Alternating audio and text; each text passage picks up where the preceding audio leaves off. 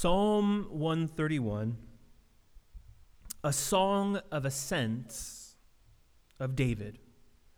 We have David, who is the author of this psalm, and we know that this is, as the little subtitle there tells us, that this is a song of ascents. Now, we've discussed this before. We've covered a couple songs of ascents, but essentially, to remind you, this is a psalm that would have been sung by the people of God as they made their way to Jerusalem on their yearly pilgrimage. There were several feasts throughout the year that they would make, and they would come to Jerusalem to celebrate these feasts. And so as they made their way, there is a little block of psalms beginning, I think it's like in Psalm 120, it starts off. We get the different psalms that this group of pilgrims would be singing along their way. They would be declaring these things as a corporate body, as a collective group. They would be singing forth these verses, which would be in preparation for the celebration of these feasts. And so, as we come this morning, we consider Psalm 131, a song of ascents. And one of the purposes of these psalms, that they would be sung collectively, was for the preparation of God's people for worship, for coming together with his people to celebrate the feasts. And so this would be something that would be sung by God's people in order to prepare the heart, to prepare the mind. This would be something that we would participate in as God's people to help orient our thoughts, our minds around Christ. Now, for the group here that the psalmist is writing to, they are on the previous side of the cross. They are looking to this moment of hope. And all of their hope was bound up in the salvation of God's people and the covenant that God would keep with his people. And this covenant, of course, handed down to Abraham and then again reinforced at Mount Sinai. And then we find this covenant being lived out on a daily basis through the sacrificial system, through the temple. And as the people made their way, they are going to celebrate the feast, but also to worship, looking to that day where God's promised Savior will come, looking to that time where they will be free from the rule of oppressing countries, those who would be occupying them at different times throughout their history, free from their national enemies. And so, of course, they would be dealing with some of the hardships that they speak of earlier in some of these songs about fearing enemies and looking to the Lord for deliverance. But now we come to a moment where David is speaking to his contentment with what God is doing in his life. He's speaking from experience. We get first a glimpse of something that he struggled through, something that we all struggle through as people who are immature at some point in life. You know, we're all children and we all have these desires and we want to pursue different things at some point. But then it comes to the point where you mature and you have an alternate perspective. And so David here is really expressing these two different perspectives, both being someone who was immature in the past, who had a certain perspective, but now as one who has grown out of infancy, who has grown from a place of being a child that was dependent and is now moved into a place of freedom and independence from this past source. And so we come to the text and we read this. O Lord, my heart is not lifted up. My eyes are not raised too high. What David is doing in the opening verses of the psalm is this. He's speaking to his past experiences. He says, God, there was a time in the past where I was lifted up in my own eyes. I was raising my eyes up above others. I was walking with this pridefulness of heart. I was lifting my eyes and my nose so as to not have to look down upon common people, to not have to be around those who I believed to be lesser. David is making this confession that he is done with pridefulness. He's done with this arrogance. He's like, I've not been this way. He recognizes that in the past he's been that way. But he says, I've learned some things. That was my way. But I've matured. My heart, it's not lifted up. I've not been arrogant or prideful. You see, because when we are prideful, when we are operating in pride, then our hearts are lifted up. We are believing ourselves to be superior to others, believing ourselves to be not really having to look down upon others, to deal with the hardships or struggles, to deal with even those who might not even be struggling, but just don't appear in the same, what we believe to be a class.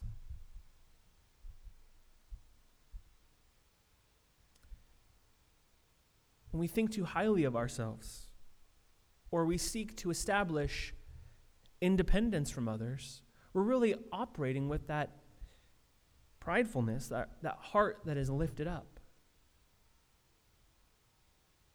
It's you see this played out, especially with children. And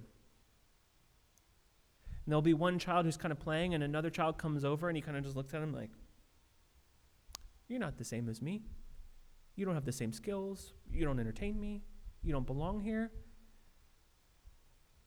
And in a sense, a lot of times, at those younger ages, literally, they can lift themselves up and just move up one step on the playground that the younger child is not skilled enough to climb. Just be like, all right, well, I'm just going to climb up here because I know you can't get up here. I don't have to deal with you. There's nothing there that would say that one child is better than another in that sense, but yet there is this tendency to see oneself as most important, as the primary focus of all things. And this happens as a result of our sinful hearts, because we are so focused on how we are feeling and how we are doing and what we want. There's a pridefulness of heart that happens. Now, at its very core, pride is really an expression of independence from God, not from others. But what you're really saying is the things that God has put in your life, the other people that God has put in your life, when you're seeking to distance yourself from those people, that independence that we so often pursue is really just a physical manifestation, an emotional manifestation of our desire for independence from the Lord. And when we press away from the Lord, when we act pridefully, what we're really doing is disobeying all that God has called us to. He's called us to act in humility and to associate with one another. He's called us to depend on one another. This is why the scriptures are filled with commands like love one another, bear one another's burdens, encourage one another while it is the day, build one another up in love, provoke one another to love and good works. Therefore, encourage one another all the more. Right? There's all of these commands that are built around one another. Even more so, the body of Christ is spoken as a corporate body, a collective body. And it is said specifically that each member of the body of Christ plays a specific role in the body, and that each member depends on each other. And knowing our little sinful hearts, the Holy Spirit just speaks to Paul to say this. He says, I know you guys are also going to think, well, there's some parts of the body that are, they're hidden and they're not important because nobody sees them. He just comes right out and says, I know what you're thinking. You might be a part of the body that's just kind of like, well, nobody really sees that, so it must not be important, right? Oh, you're like the third left rib or something, right? But what Paul then says instead is this: not that those members who are unseen are unimportant. He doesn't acknowledge that. He doesn't agree with that. What he says is those members that are unseen are more important, that they do the job of holding up the body so that the parts of the body that are visible to others can accomplish their job. The structure, the cells of the body, the muscles and the ligaments and everything that's within, if those vital components are not there, the external components of the body cannot do their job.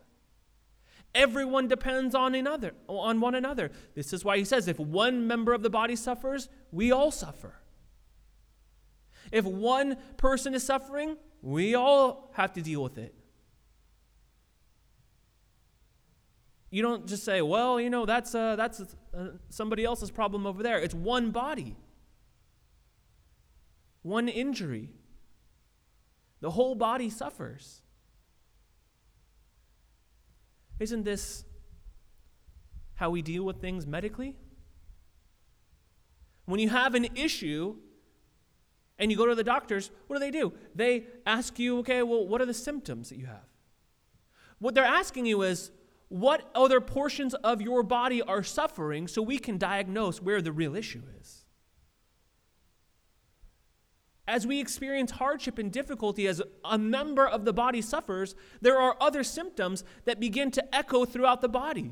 And we have to go chase down, like, okay, this is broken, this is hurting, this is messed up, this is bruised, this is injured, this is bleeding a little bit. And we've got to go and find out, okay, well, how are those all connected? And where is the source? What is the real issue? But too often, we want to act in independence. We don't want to tell anybody about our hurt or our hardship or our brokenness. But the body is depending on you. The body is depending on you to say, hey, I need help, I'm broken.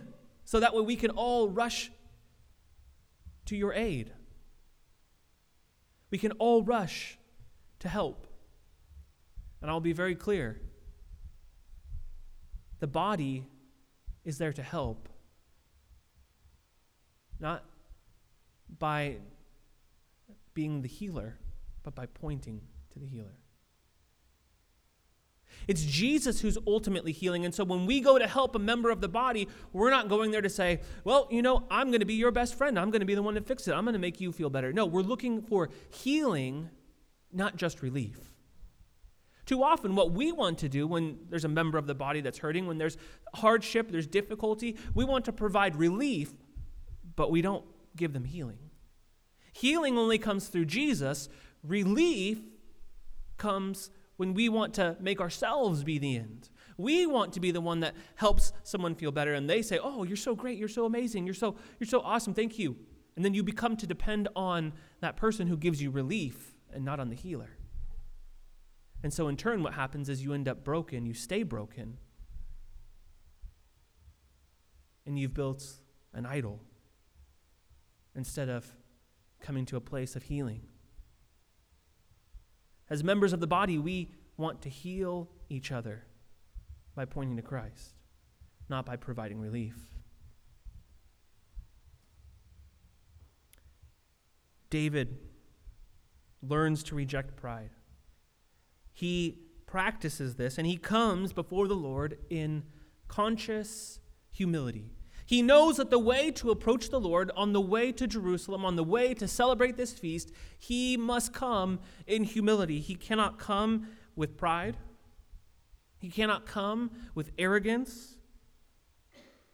He knows that he depends upon the Lord, that he relies upon the Lord. I think as we look through the life of David, we see that he has learned this lesson many times over. He experienced many hardships, many difficulties in his life.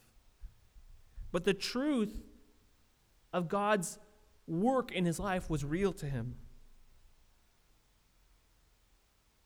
It's God who sustains him. Several places throughout the New Testament, but one place specifically, we read this, James 4:6. He gives more grace. God opposes the proud, but gives grace to the humble. It's when we operate in humility that God is able to show grace to us, to give us what we need in those moments, to provide for us.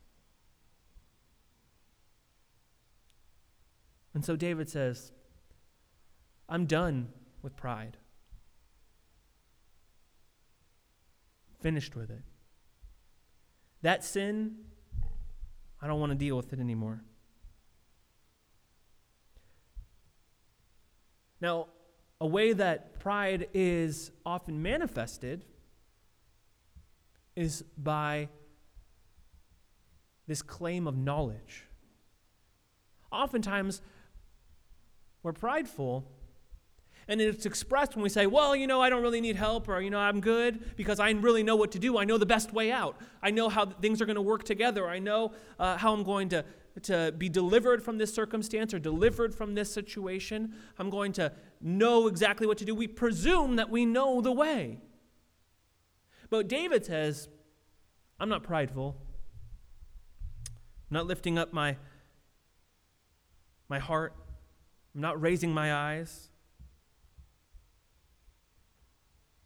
He comes, and his second confession is he's done with presuming that he knows what's going on.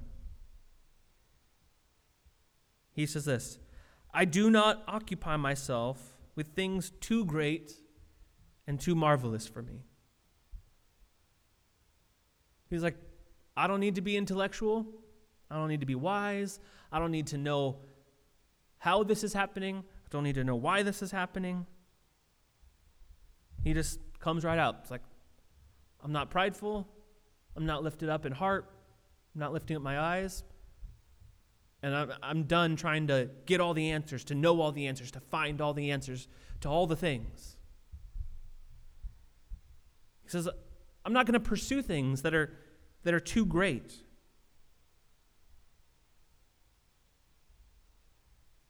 Too marvelous for him.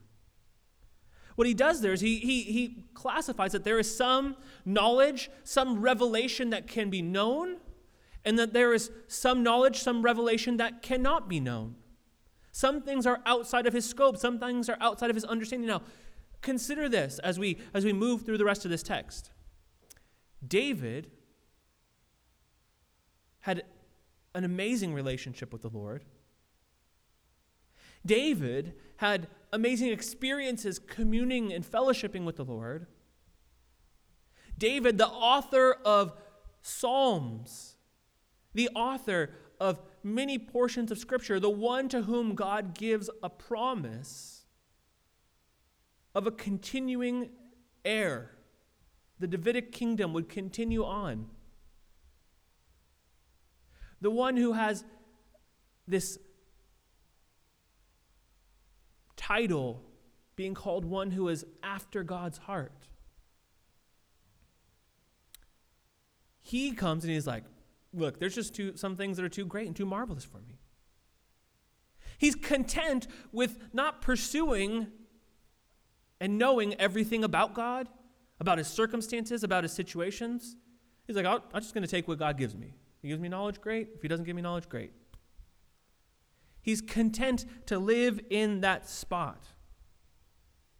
He doesn't pursue things that are too great. But he does pursue the Lord. He doesn't operate selfishly. He doesn't operate with this presumption that he knows the most, knows all the things theologically. He just moves forward in humility.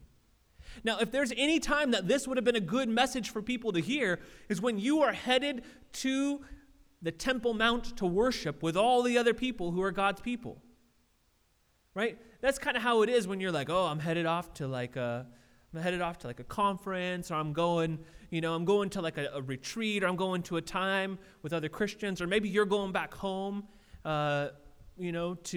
to your home church, and as you go home, you're kind of like, oh, I got to sharpen my chops a little bit, because when I get there, people really need to know that, like, I know a whole bunch of stuff now, that I've grown a whole bunch. Like, I got to get to the Temple Mount. I got to be ready to be like, yo, what have you been reading? I've been reading this. Like, this is a crazy theological article. Like, oh yeah, I subscribe to that theological journal. Like, right? We try to like kind of like outdo one another, like in this crazy knowledge, or like, oh, I've read this crazy book. Oh, well, are you reading these authors? And I know how it is, because I came from a really big church, and I've attended a ton of conferences, and everybody's like trying to like outgun each other. It's like, oh, well, yeah, I went this, and did you hear this podcast? And oh, here's this, right? It's easy to do that. It's easy for David, who is the king, to have this anticipation of all these people coming, and he's like, yo, what am I going to say? What am I going to say to blow these people away? What am I going to say as my message to impress them? To show them like, oh, the king, he's really been communing with the Lord. What am I going to bring? It's easy to do that. It's like, I got to come up with my catchy slogan for this year's event. As they come from the pilgrimage, I got to come up with my thing I want to say, my hashtag that I want to be used at this year's event.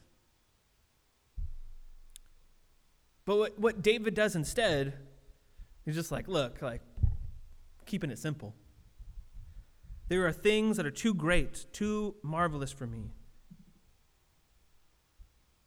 David doesn't lack ambition. He just directs it to a godly place.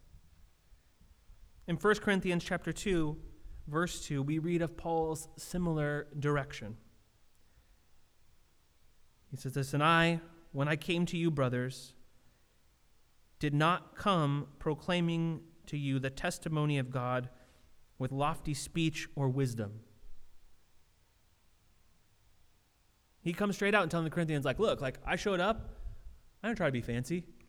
I didn't come and try to convince you that, like, I'm awesome, or like, I'm this amazing speaker and you guys need to have me back. He didn't come with any sort of, bells and whistles. He didn't come with a show to entertain. But he says this, 1 Corinthians 2, memorize it. For I decided to know nothing among you except Jesus Christ and him crucified. He's like, that's the only thing I want to talk about. Came there. I didn't come with lofty speech. I didn't come to convince you with all these fancy words or wisdom. He's like, look, Jesus, that's it. That's all we're doing. For I decided to know nothing among you except Jesus Christ and him crucified. And I was with you in weakness and in fear and much trembling. And my speech and my message were not in plausible words of wisdom, but in demonstration of the Spirit and of power, so that your faith might not rest in the wisdom of men, but in the power of God. This is why God loves to use regular people, because he doesn't want us trying to duplicate fancy speech. He doesn't want us trying to duplicate, these different formulas and tactics. He wants us just to build each other up by just saying, like, how have you enjoyed Jesus? Let's read our Bibles. Right? Simple. Prayer, read your Bible, be in fellowship. It's not more fancy than that. You don't have to come and know all this crazy stuff. Basics. The truth of the gospel. Paul tells us it's the power of God unto salvation. Why would you deviate from the power of God when you were told exactly what the power is? Don't try to come with plausible wisdom and like this lofty speech. Come with the power of God every time. You know the power's in the gospel? Come with the power. You know the power's in the blood of Christ? Come with the power. Don't try to be focused on all these other things. Come with the power every time. It's not your crafty words. It's not your convincing rhetoric. But it's the power of God.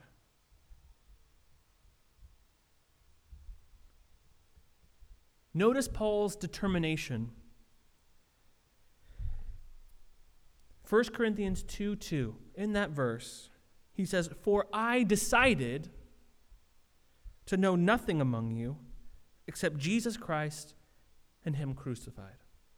That's an important verse for us. Not just that he's explaining the content, Jesus Christ and him crucified, but look at his focus, and we would do well to observe this focus.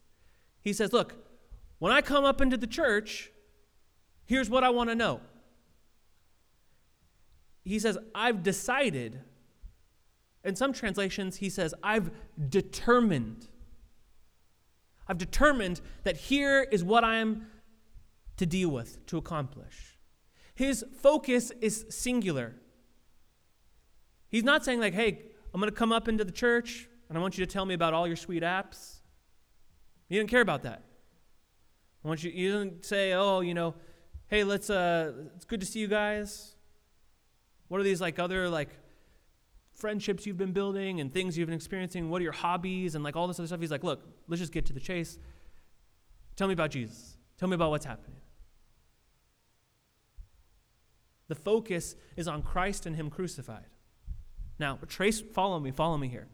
He singularly cares about Christ and him crucified. That's all he wants to talk about. So if you want to talk about your pet, he doesn't care about that. If you want to talk about your favorite TV show, doesn't care about that. But that doesn't mean that he won't talk about that. What he's asking and what he's encouraging us to do is to build our lives, to focus our lives centrally around the person and work of Jesus Christ. That we would find so much joy in Christ, that we would find so much satisfaction in him, that Christ permeates every aspect of our life. And so if he's going to talk to you about your pet or your job or your friends, he wants to talk to you about how you're enjoying Jesus more faithfully through your pet, through your job, through your friends. How you're working to make Christ known to other people. How you're to other people in your relationships. When you're going on vacation, how are you enjoying and ultimately resting in Christ through your vacation? Not going to say, I'm going to feed myself. I'm going to give me what I want. Everything that you have that you want to enjoy, he doesn't say those are bad things. He says you have to enjoy them in the context of Christ.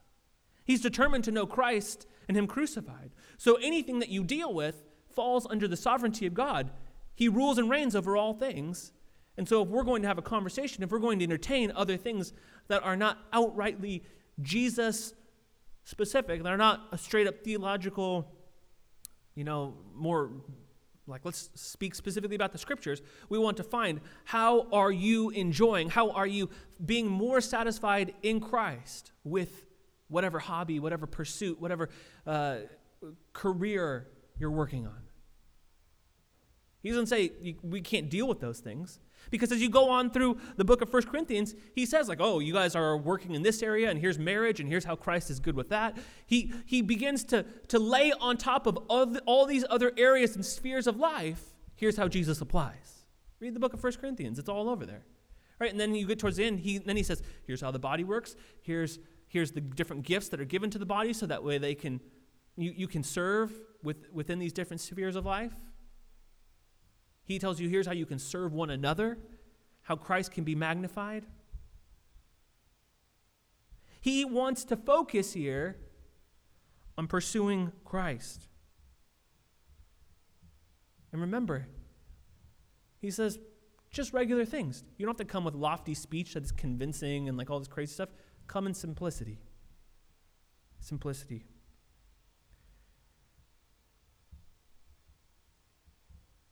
David says, I do not occupy myself with things too great and too marvelous for me.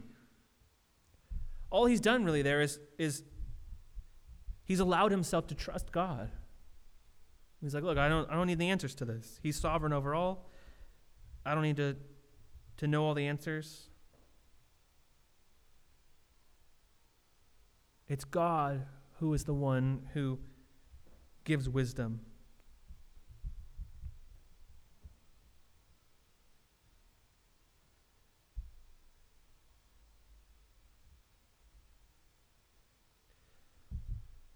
Now, David has these godly aspirations, pursuing Christ.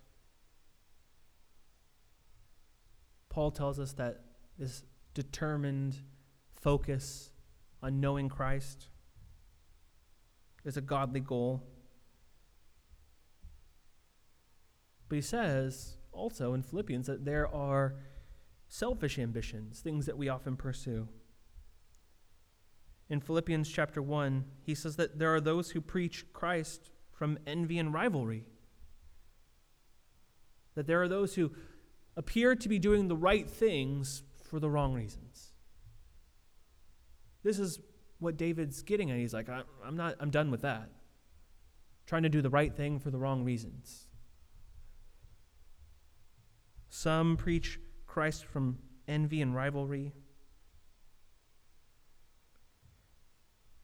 In Philippians chapter 2, he goes on and he says that we ought to do nothing from selfish ambition or conceit, but in humility count others more significant than yourselves. There it is. That humility again.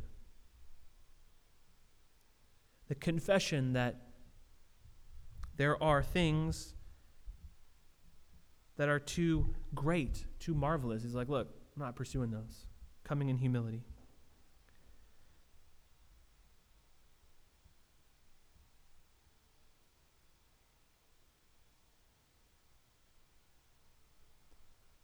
A lot of times we have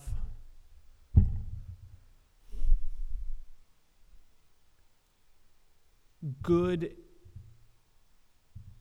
ambition. We'll call it good ambition. But what happens is it's not really the godly ambition that we need. It could be the right thing to do, but not directed by God. It's a wrong thing. It can even be turned into a sinful thing. And this really gets mixed up when we convince ourselves that we are doing things for God. Oh, I'm doing this for the Lord. But I would remind you that the Lord doesn't need you to do anything for him. Like he doesn't need your help. He's not like, oh my gosh, what are we going to do if somebody doesn't handle that? How is that going to get done? How's it going to get accomplished? He doesn't need you to do anything for him. What the Lord wants is he wants you to do things with him. It's about time. It's about his presence. It's about spending time with him. Don't do things for him. Do things with him. Where he goes, you go. This really helps us focus. It helps us understand that we shouldn't come with the excuses that like, oh, I'm doing this for the Lord. Nobody cares if you're doing that for the Lord if you're not doing it with him. If he's not doing it, why are you doing it? You only want to be a part of the things that he's a part of. Seek first his kingdom, not your kingdom.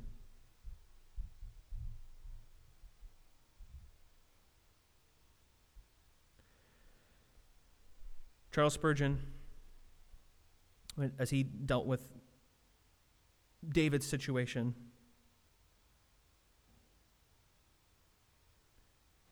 and this tendency for us to want to do things for the Lord instead of doing things with the Lord. He says this: too frequently we exercise ourselves in great matters by having a high ambition to do something very wonderful in the church. This is why so very little is done. The great destroyer of good works is the ambition to do great works. A lot of talk. A lot of talk. We often want to do great works. We have this ambition for it, but we don't do it. We don't do it.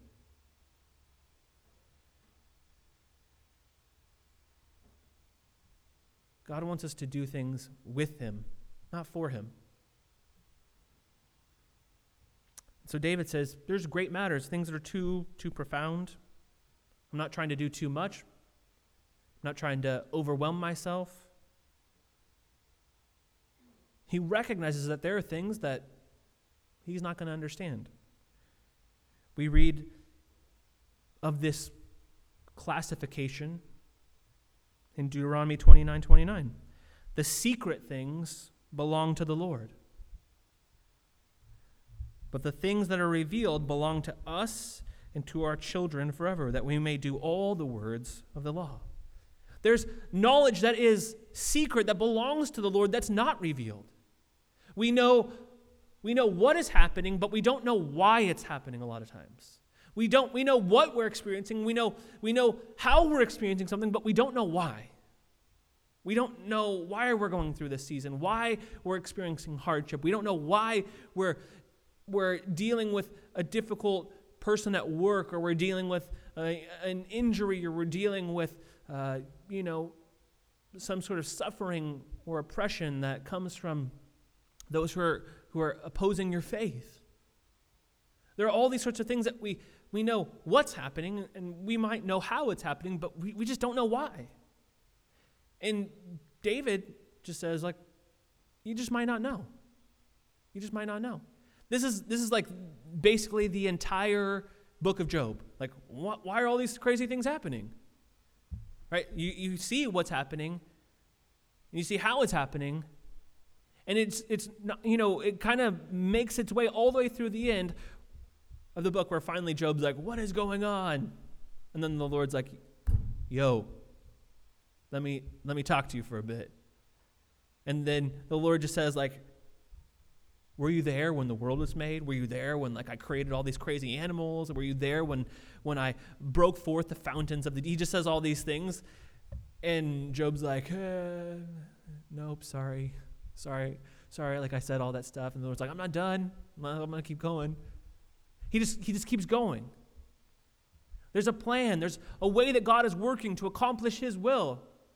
And you might not get the why. You might not get the why in other areas of life too. You might not understand theological concepts fully. You might not understand when is the appropriate time to pursue some things. You might not understand the answers to some of your prayers. But the secret things belong to the Lord.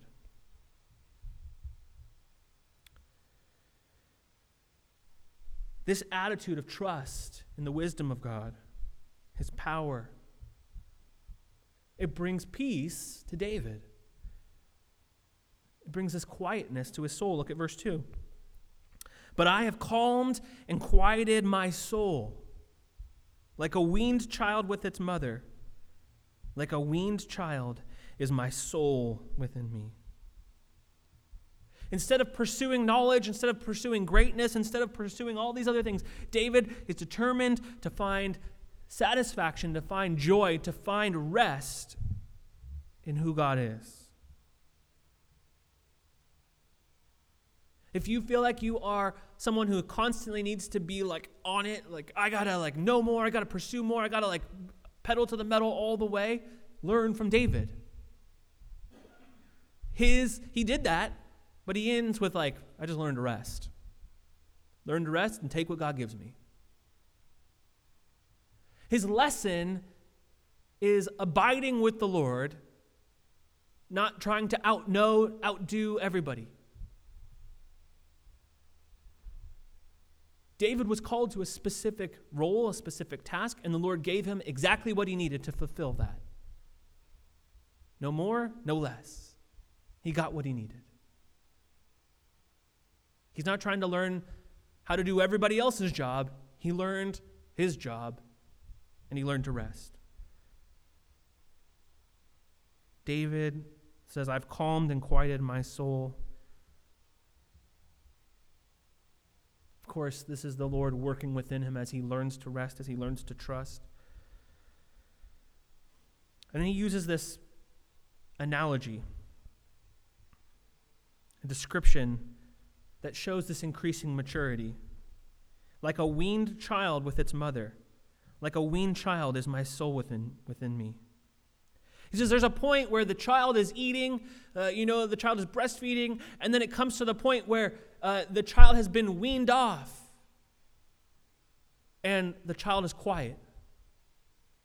There's a time when you're so dependent, you're so restless, and you haven't learned this spiritual truth. You haven't learned to be quieted, that you're just constantly frantic, just like a child would be, who's hungry, crying, making all this ruckus all the time. I need to eat, I'm hungry, I need attention, give me something. Comfort. But then once that child is weaned, the child can still be in proximity, a close proximity to the mother, can still be close, but not just be but be content with the presence of the mother, not just be frantic and trying to pull all the time. And then as a result, the mother and the child are able to do more together than they would if the child was still dependent, breastfeeding in that way. There's a lot of limitations that kind of come in that period of time. But here, now the child is maturing, can grow more, can do more, can experience more. And the mother and the child can move together into a new season. David says, this is the lesson that I've learned. I've learned to be content. I've learned to enjoy the presence of God. Like a weaned child with its mother, like a weaned child is my soul within me. David's I'm weaned off of my self-seeking, my self-sufficiency, my self-will. I'm weaned off of those stages in life where I'm trying to do everything that I want to do. He's learned the lesson of humility. No longer is he asking, what do I want to do today? What time do I want to wake up? What am I going to do? He's the king. He could do whatever he wanted. But instead, the lesson learned is, I'm now going to serve others. I'm going to give my life in service of others. And so he transitions from someone who is all about himself to now, as he looks to the next day, what can I do to be more prepared to serve others? What can I do to be more prepared to give and meet the needs of others? What can I do to consider others more important than myself? What can I do, as we were talking about earlier, as a member of the body to contribute? I think David is probably pretty clearly an external member of the body rather than an internal member. But whether internal or external, he's coming each day prepared to meet the need of that body. He's not dependent upon his own happiness. He's not dependent upon his own satisfaction, but he is being filled with the joy of Christ. Right? This is the telltale sign of a mature believer. If you want to know what it's like to move from a stage of infancy to a mature believer lives in such a way that they are orienting their lives around finding rest in Christ, joy in Christ, and in the service of the body of Christ. Those are some things that the mature believer does. Right? We don't mean in service of the body of Christ just general things that everybody should do that the Bible says, but is living sacrificially in the way that we find of Philippians chapter 2. How does Paul describe Christ's sacrifice? He says he considered others more significant than himself. He considered others more significant than himself. And he put off what belonged to him, all of the rights that he would have enjoyed, all the things that he could have rightly deserved, all the things that were given to him by God. And, nobody would have, if he would have kept them, nobody would have been like, oh, you don't deserve those things. He took those things, put them aside, came down to earth in the likeness of man, taking the form not of a president, not a high ruler, not somebody with a lot of authority, taking the form of a servant, and lived an obedient life for our sake. There was nothing that he did to kind of give himself a leg up. He said, who needs to receive something good? Mankind. I will come and I will make myself a servant of all. I will put off all of the things that rightly belong to me, all the things that I deserve, all the things that I want. And instead, what does he do? He comes, he serves, he gives life every day. He gets up early, he communes with the Father in prayer, he goes out, he spends time in the Scriptures, he prays with his disciples, he goes out and meets with the people and gives and gives and gives until he's dead tired, and then he does it again the next day. Every day. Did he need to do that? No. But that is what it looks like to be a mature believer. To look around and see the need, to see ways that you could contribute, to be asking, Lord, how can I serve the body more faithfully? What can I give? What can I do so that God might be glorified, that the body might be strengthened? This is what David says. You've got to move from a place of being an immature believer to a place of maturity, where you're weaned, where you enjoy the presence of God, the nearness of Him. He finishes here with his last phrase that is an exhortation to the collective nation. As they were all singing this, this would have been just so amazing to hear. They're all making their way to the Temple Mount. As they're all making their way into Jerusalem, you hear this ring out, "O Israel, hope in the Lord from this time forth and forevermore." The people of God can only learn this lesson. They can only learn this lesson if you set your hope on the Lord. You can only have a quieted soul if you hope in the Lord and nothing else. You've got to abandon all other things, all other plan Bs. You've got to, all of your back doors and ways that you're going to rescue yourself, you've got to get rid of them. You've got to be done. And you hope in the Lord.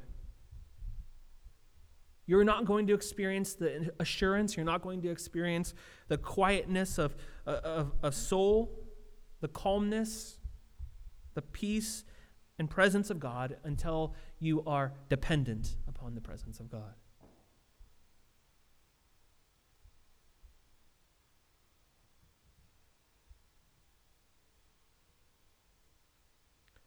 David is someone who has been weaned off of this pursuit of knowledge, self-seeking. He's enjoying the presence of God. He's moved to be someone who is a mature believer. And what does he do? Very first thing, he thinks of others.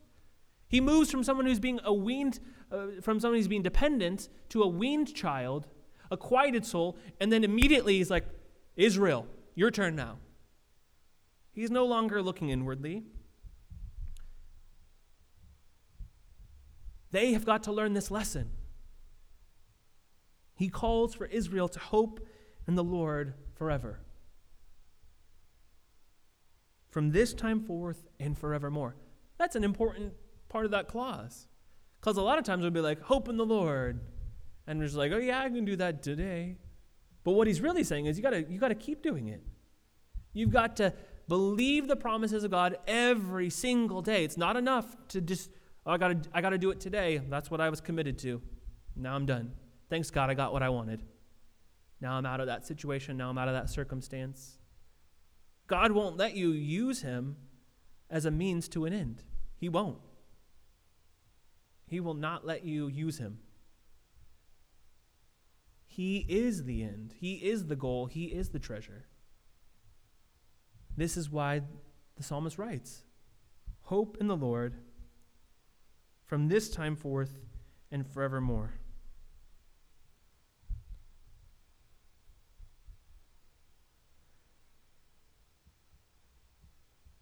We end with this.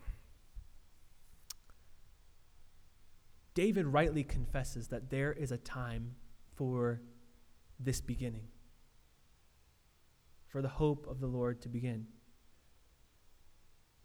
And if you're not in a position where you're a mature believer, if you're not in a spot where you can say wholeheartedly that you are pursuing the Lord, if you're not pursuing him through daily prayer, daily reading, treasuring him, enjoying Jesus, if you're not orienting the entirety of your life around how he affects every area, every aspect of your life, if you still have plan Bs and back doors and secondary plans, you can join in this exhortation from David. Hope in the Lord from this time forth and forevermore. For some of us, today might be that day where it's like, okay, today is the day where I'm going to hope in the Lord from this time forth, where I'm going to abandon all plan Bs, all extra things, all of the things that I really want, all of my secret desires and things I want to protect. I'm done. And I'm going to humble myself. I'm not going to think too highly of myself. I'm going to confess that the secret things belong to the Lord. I'm going to confess that my job in the body of Christ is 100% about enjoying Jesus, and that manifests through serving others in the body of Christ.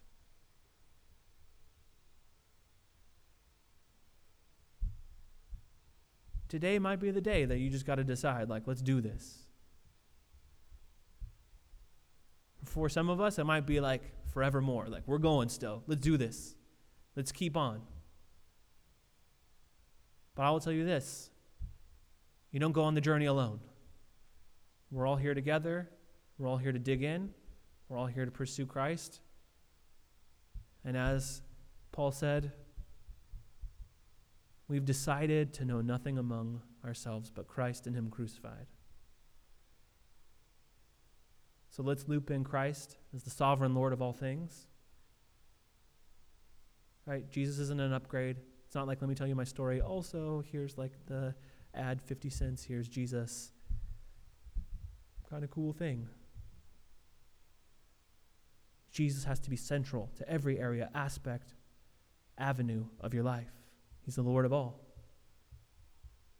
If you're doing stuff without Jesus, it's not worth doing. You're wasting your time. If he's not there instructing, ruling, reigning over those things that you're pursuing, you just got to get rid of them. And just do the things that he's doing. You're always going to be successful in those things. If you join with what he's doing, 100% success every time. Because you're already on the train of something that's successful. The Lord's doing it. He cares about it. He wants to be a part of it. If he's not doing it, you're just going to be fighting it the whole time and trying to force him to be a part of it. And he's not going to let you do that. You're just going to get frustrated hurt, and really wanting to operate in pridefulness and challenging him, like, God, why aren't you working? Why aren't you doing this? Like, I've been working so hard trying to do this. And he's been trying to tell you the whole time, like, it's because I'm not doing that. Like, you're working on something that we're not doing. You're like working on a project that's like unapproved. We're not doing that. You need to quit that and start working on the things that we are working on. And you just find tremendous success, but also an ease in joining God in what he's already doing, because he wants it to be successful. He's going to make it happen. All right, I'm just going to keep going. So let's just pray and we can do business, because I think we need to do business. So whatever camp you're in, if you're in from this time forth, or the forevermore camp, let's make some commitments here. Let's make some commitments so that when we can all walk out knowing that we're on board, we're going to serve, we're going to give with the ability that he gives, we're going to contribute to the body of Christ in a way that brings him glory. Let's pray. Lord, we are thankful for your kindness, for your love. We ask now that you would call us, Lord, to repentance, that you would call us out of our arrogance and pride, that you would call us out of our desire and our tendency really to pursue things that you're not really a part of. And Lord, we don't want to keep coming to a place where we're asking you to be a part of things that we're already participating in. We want to rely on you and what you're doing, and we want to follow you in what you're doing. And so, Lord, work in our hearts now. Call us to change.